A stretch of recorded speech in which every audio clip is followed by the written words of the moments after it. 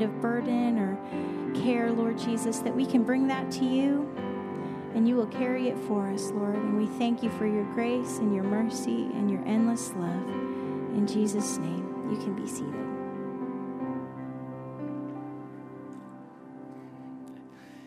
Amen. Amen.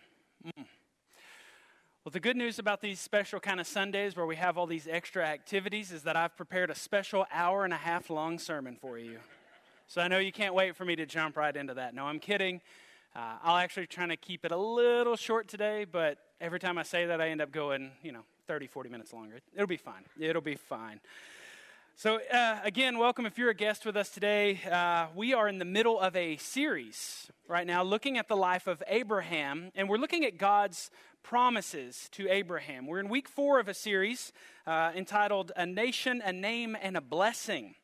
If we remember, at the beginning of our series, we began in Genesis chapter 12, when God called Abram to leave his home, to leave his father's homeland, and to go to a land that he would show him. God promised to make Abram into a great nation. He promised to make his name great, and that he would be a blessing to all the peoples of the earth. So Abraham goes, as the Lord instructed him, and his nephew Lot went with him, and through a long series of events, he winds up in Egypt, where he never should have been.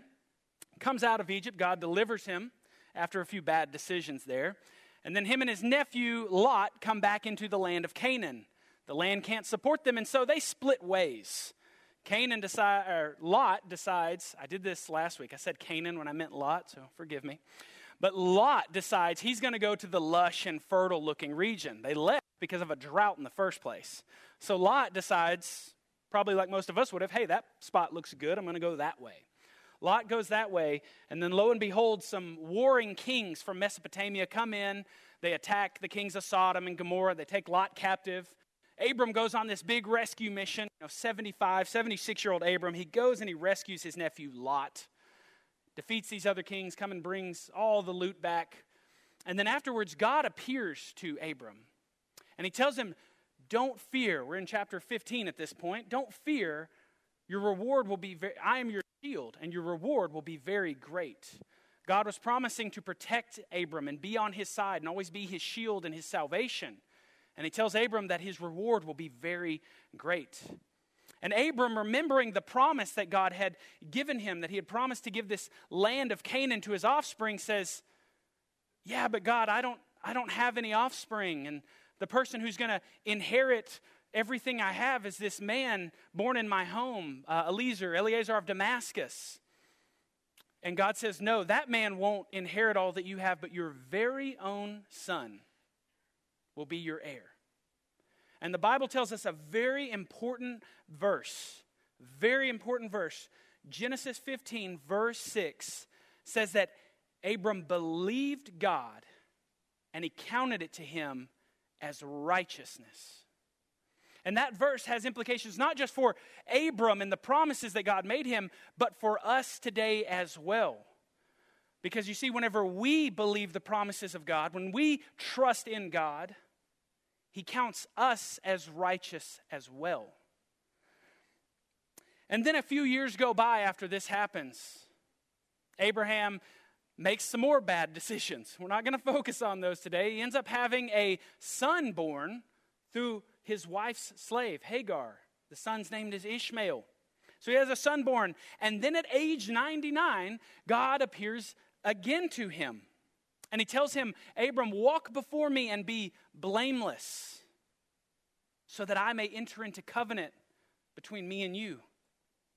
And Abram, the man of faith, to be blameless, falls on his face before God. The only proper response to God is to fall before him in humility. And when he falls down and humbles himself, God lifts him up and exalts him and enters into a covenant with him and makes a promise to him. And then he also gives him a new name. No longer is his name Abram, which meant exalted father, but his name becomes Abraham, the father of a multitude of nations. God gave him a new identity and a new purpose, because that's what happens when you meet God and you enter into a relationship with God. When you believe him, he gives you a new name, new identity, a new purpose, which is found in him, an eternal identity, an eternal purpose. Not as the world gives, those that fade away, but as he gives, which lives on forever and ever. And he also gave him a sign of the covenant, a sign that would go throughout all his generations. And throughout all of this, as we've been reading the story of Abraham, God's promises and Abram's faith, now Abraham, as he's known, Abraham's faith, we've been looking at how this isn't just about Abraham and these Old Testament stories, these great stories of faith, but it's also about us today. We see how all these things point to Jesus and how Jesus fulfilled every single promise. And today's not going to be any different. When we see what God says to Abraham and to Sarah, we're going to see Jesus again still as the greater fulfillment of these miraculous promises made to them in the Old Testament. So we're going to pick up in Genesis chapter 17, beginning in verse 15. This is just a couple of verses after where we left off last week. Remember, God has given Abraham a new name. He gave him the sign of the covenant. And this discussion continues between them. So God has kind of explained the sign of the covenant, and then he goes on to say in verse 15, it says, "And God said to Abraham, as for Sarai, your wife, you shall not call her name Sarai, but Sarah shall be her name. I will bless her, and moreover, I will give you a son by her." Throughout this entire portion of Scripture we've been looking at, God's been talking to Abraham about offspring, told him he's going to have a son, but he never mentioned who the son was going to come through until now. He mentions that it's through his wife, Sarai, whose name is now Sarah. God says in verse 16, he says, "I will bless her, and she shall become nations." This is similar to what he's already told Abraham. "Kings of peoples shall come from her." We know all the kings of Israel wind up coming through the lineage of Isaac and Jacob. In verse 17, then Abraham, again, doing the right thing in response to God, falls on his face and laughed and said to himself, "Shall a child be born to a man who's 100 years old? And shall Sarah, who's 90 years old, bear a child?" I mean, this seems like a reasonable response, right, guys? I'm not going to lie. I won't ask for anybody's age. But there's some of you in here, if I told you today you're going to have a child next year, you'd laugh at me too, right? So I completely understand. But this laughter that Abraham gives is almost kind of a laughter of joy. And it's not that he doesn't believe God. It's just that it almost kind of sounds ridiculous a little bit, right? To think about that. It makes sense to say, hey, I'll give you a son.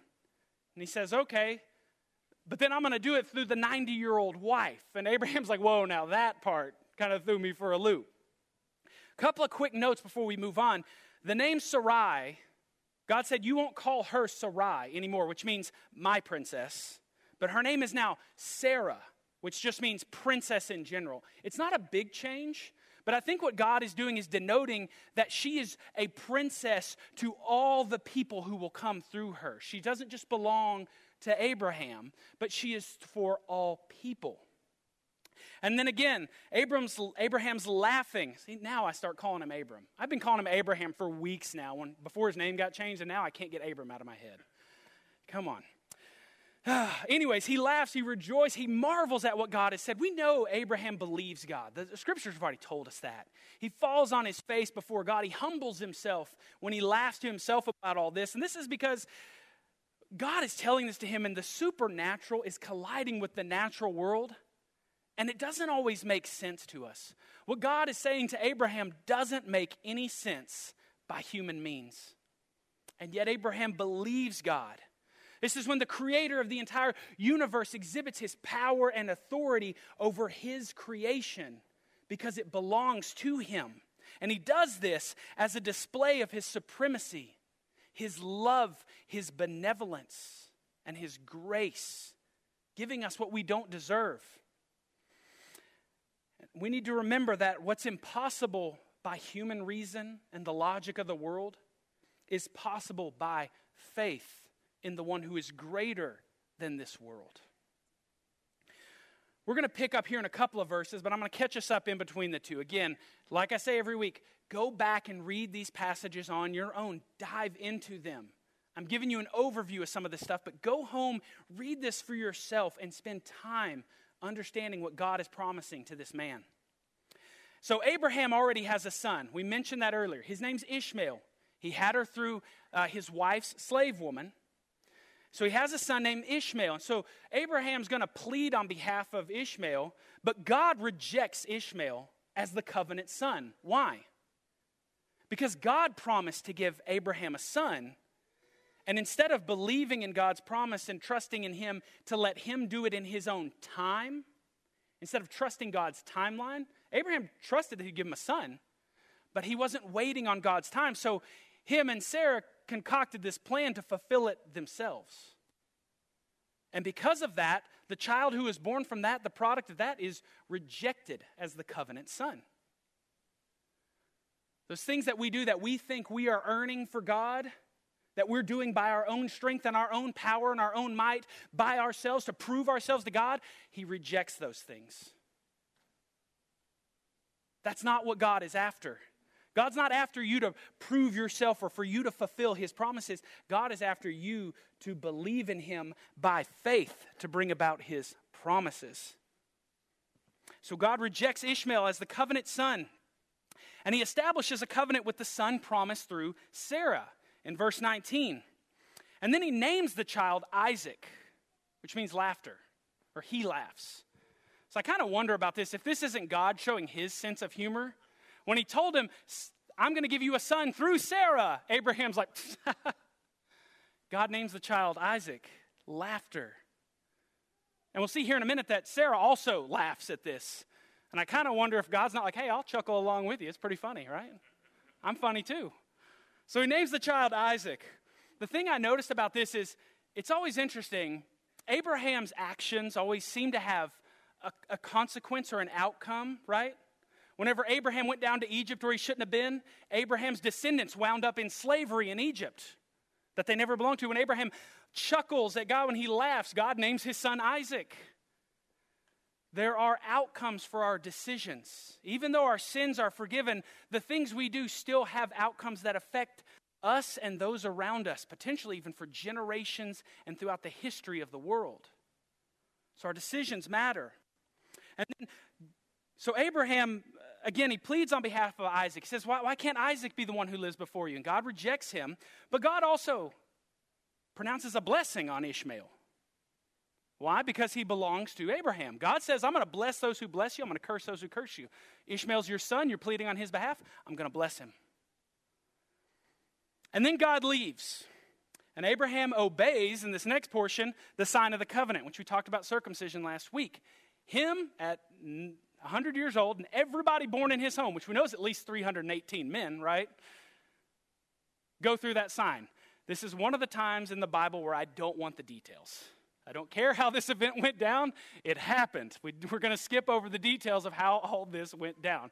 Sometimes the Bible doesn't mention things, and we're thankful that it doesn't tell us every detail. But now we move on into chapter 18. It's kind of the next day. God has gone up from Abraham. They performed the sign of the covenant, and now it's noontime. And Abraham is sitting out at the front of his tent, and 3 men show up. And Abraham goes and he greets them and he entreats them to stay. He wants to make some food for them, offer them refreshment. And then he stands under the tree while they eat. We're going to pick up here and read in Genesis 18, verses 9 through 14. So Abraham has gone and greeted these men. He's entreated them to stay, to bring them refreshments. And then he's standing by the tree while they're eating right there. These 3 men. And so they said to him in verse 9, "Where is Sarah, your wife?" And he said, "She's in the tent." Now listen to this. "The Lord said, I will surely return to you about this time next year, and Sarah, your wife, will have a son." And Sarah was listening behind the tent door behind him. So Abraham's outside by the tree. Those guys are eating food. Sarah had made them all this food, but she's hiding inside the tent. She's listening though, right?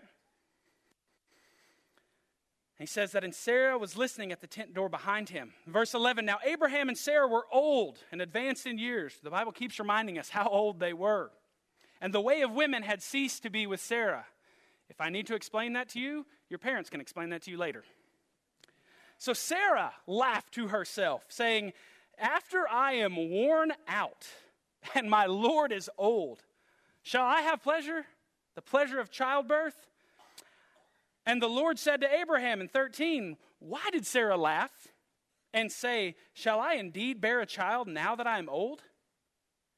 Is anything too hard for the Lord? Is anything too hard for the Lord?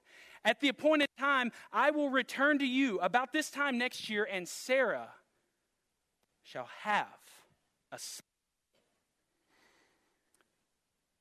The Lord Jehovah appears to Abraham while he's at Mamre.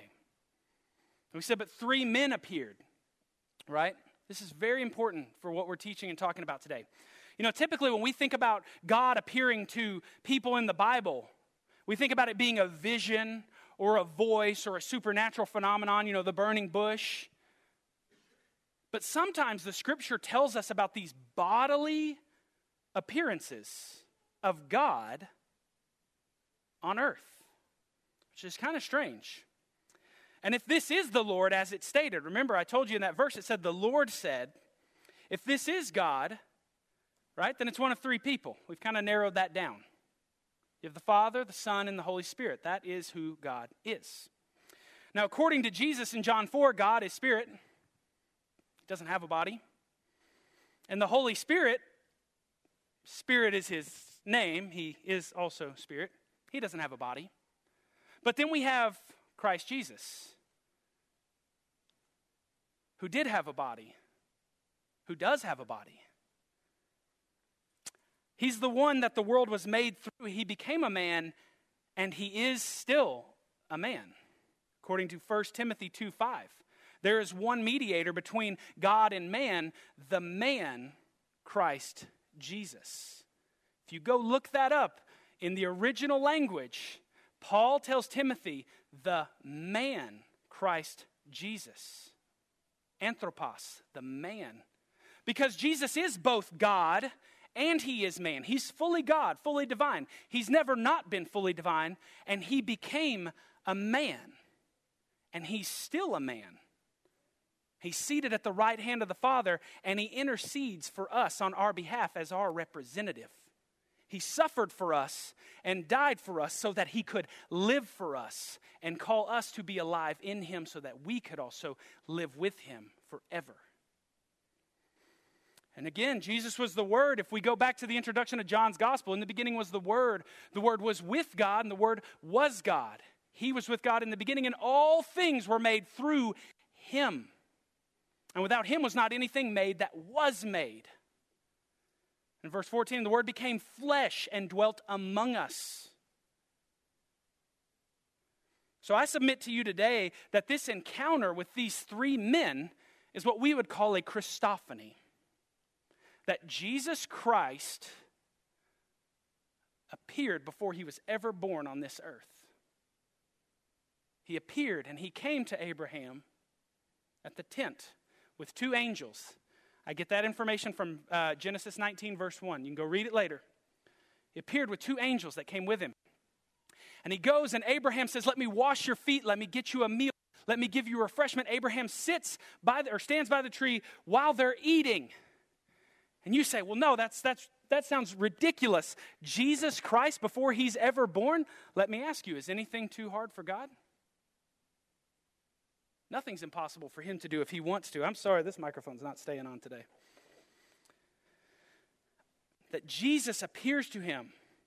Because, and another reason I'll say this is because Abraham goes and bows down before him, these men who visit, and they accept the bowing. Abraham calls him Adonai, which is God's personal name, and he accepts it. If we read in the book of Revelation, angels won't accept worship. They don't allow that. The angel tells John, no, I'm a servant like you. So whenever this man, this Lord, accepts that title and that worship from Abraham, he's denoting that this is God. And And this blows our minds because it doesn't make sense according to the natural way of things. How can a man exist before he's born? Because God's power is beyond this world. When God decides to do something, he does it, and nothing in all of creation can stop his will and his word. But why does this matter? Why does this matter? Again, is anything too hard for God? The entire point of today that we're looking at is that we're talking about the indefinable and limitless power of God who does everything that he wills to do. He's master of the cosmos, and nothing is beyond him. I want you to imagine real quick, what if God showed up today? You go home for lunch. We're having lunch in the FLC today, but imagine you were going home for lunch, and all of a sudden 3 men show up, and you go answer the door, and you know it's the Lord. And you invite him, hey, come in, let me wash your feet. Hey, honey, go fix something real quick, come bring him a snack, and then you sit there while they eat. Could you imagine what it'd be like to have God show up and have lunch with you today? That'd be incredible, wouldn't it? Can I tell you something even more incredible than that?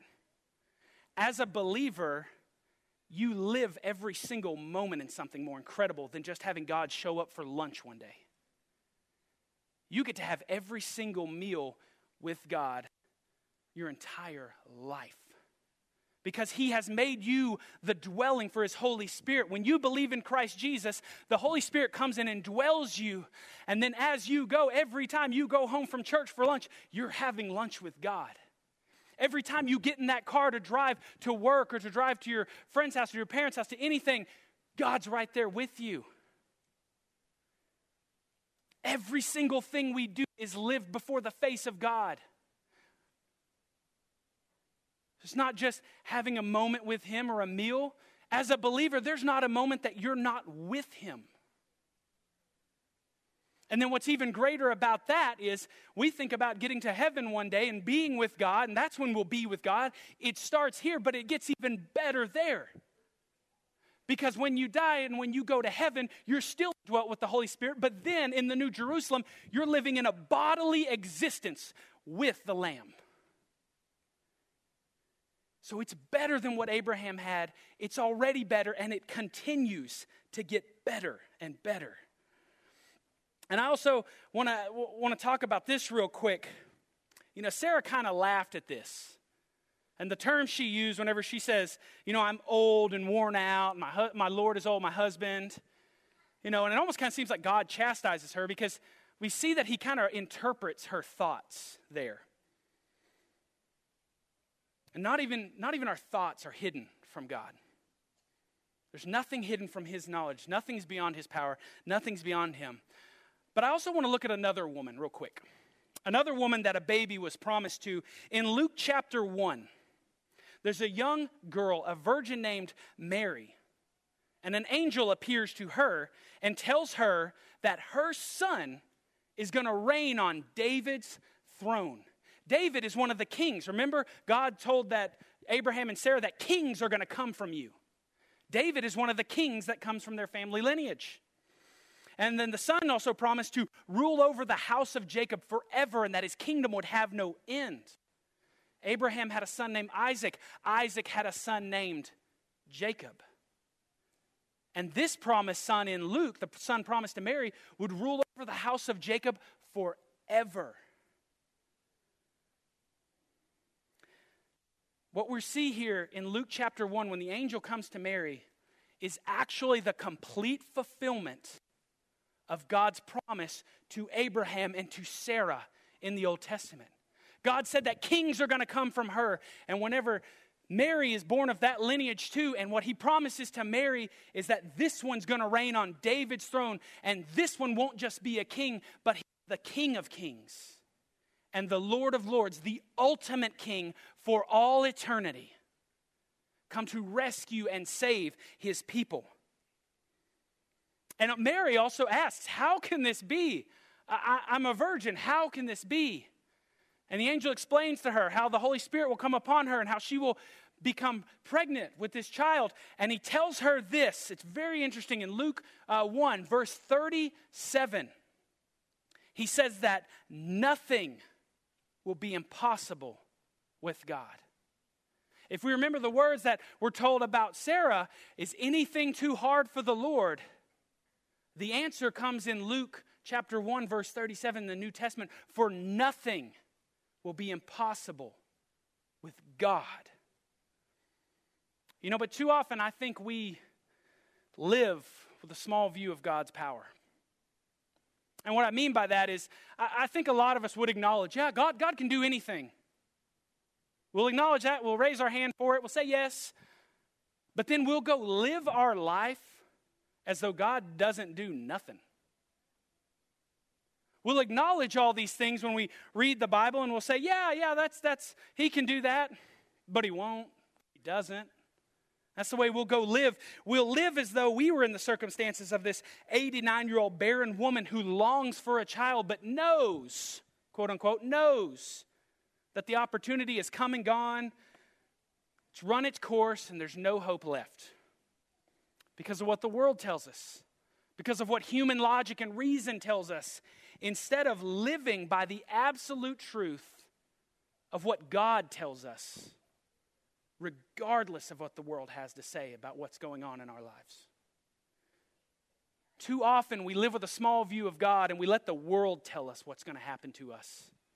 Instead of believing in the promises and words of God of what will happen to us.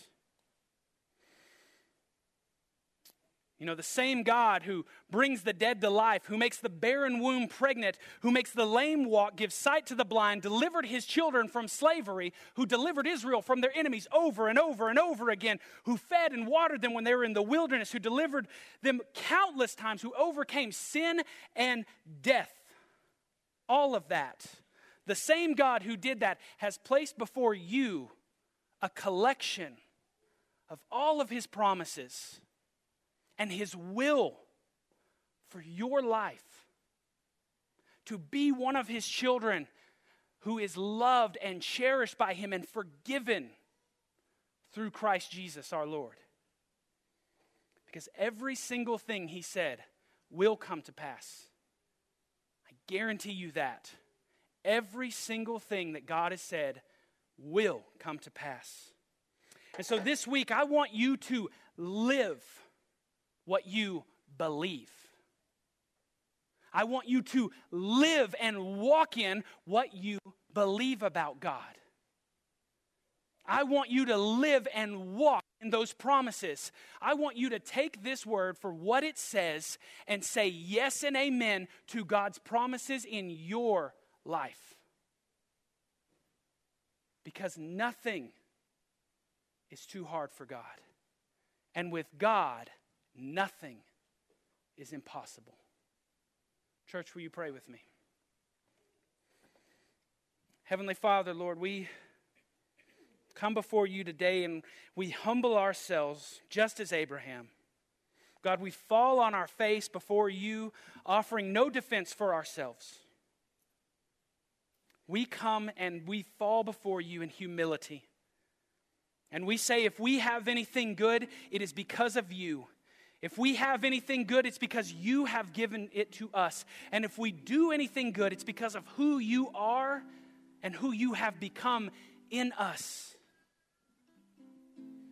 God, I pray that you would expand our understanding of what it means to believe in you, what it means to believe in your promises, and what it means to live in those promises.